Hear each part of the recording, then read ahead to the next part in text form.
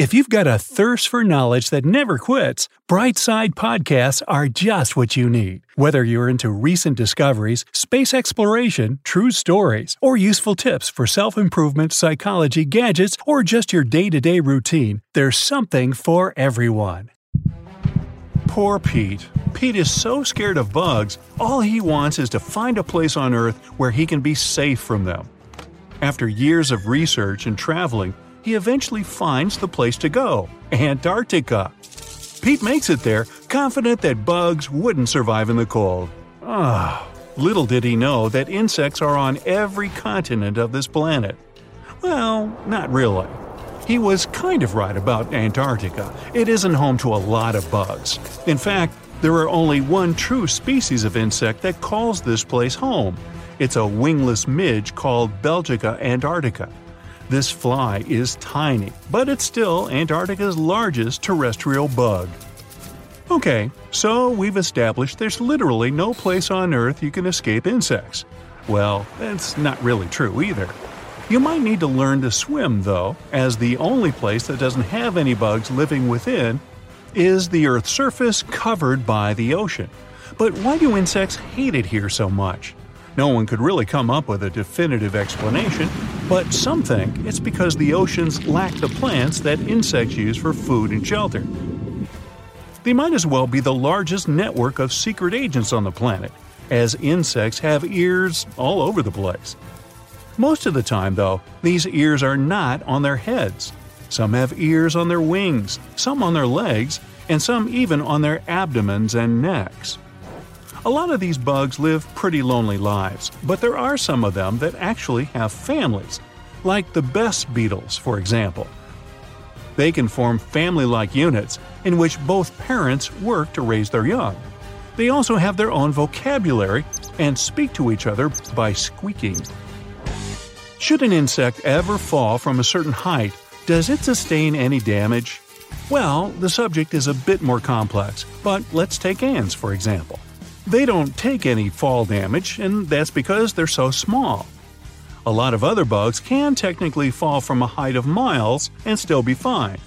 The explanation has a lot to do with math and physics, which the bugs themselves have no time to study. But to put it simply, they're not nearly heavy enough to impact the surface they hit. As they fall, they don't actually gather speed, they slow down. An ant's relatively large surface area for that tiny weight creates a lot of drag as it moves through the air, so it ends up slowing down as it reaches the end of its flight. Speaking of ants, wasn't I doing that? There are about 1 quadrillion of them on the planet at any given moment. That's about 1.4 million ants per human, calculated for a world population of 7.3 billion people. If we put it that way, it's their planet, right? It's hard to imagine a fruit fly with an astronaut helmet on, but they were indeed the first living creatures to be launched into space.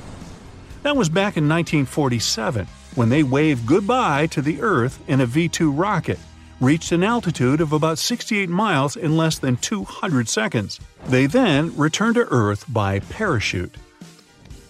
Not all insects are that lucky.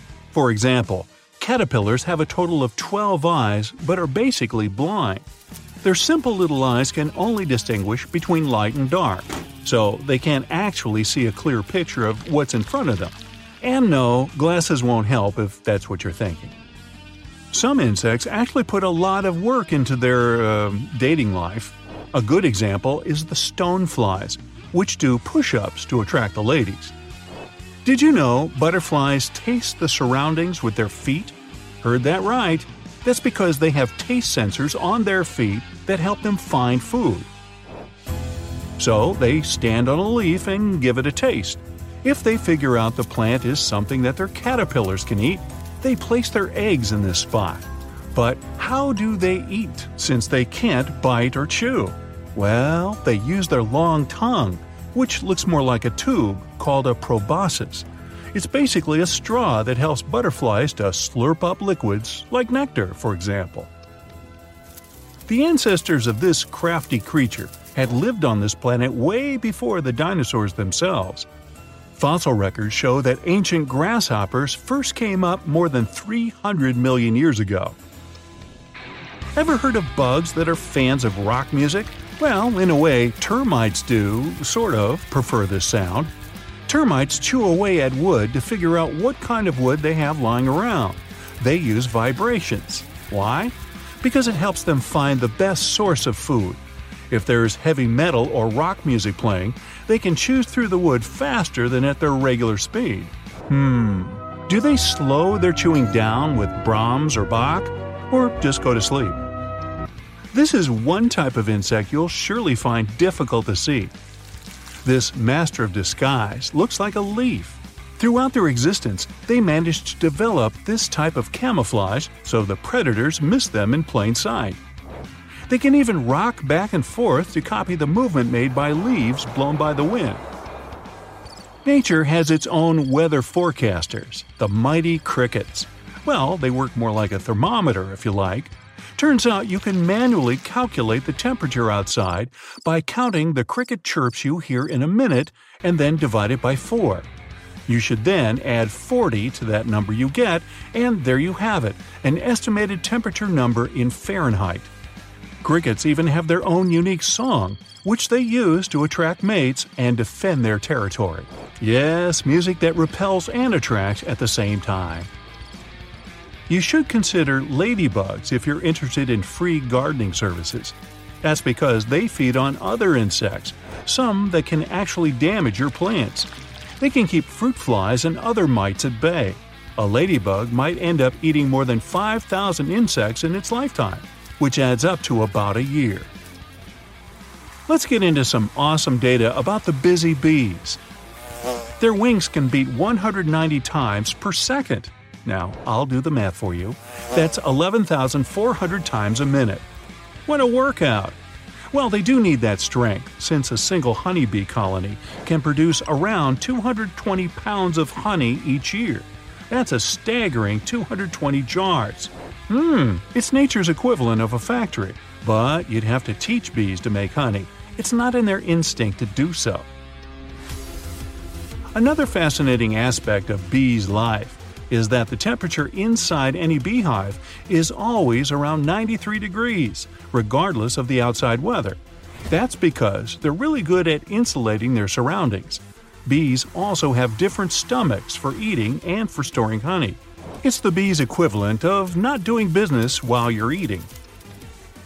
Okay, now don't jump out of your chair just yet, as you might actually enjoy some of these facts about spiders.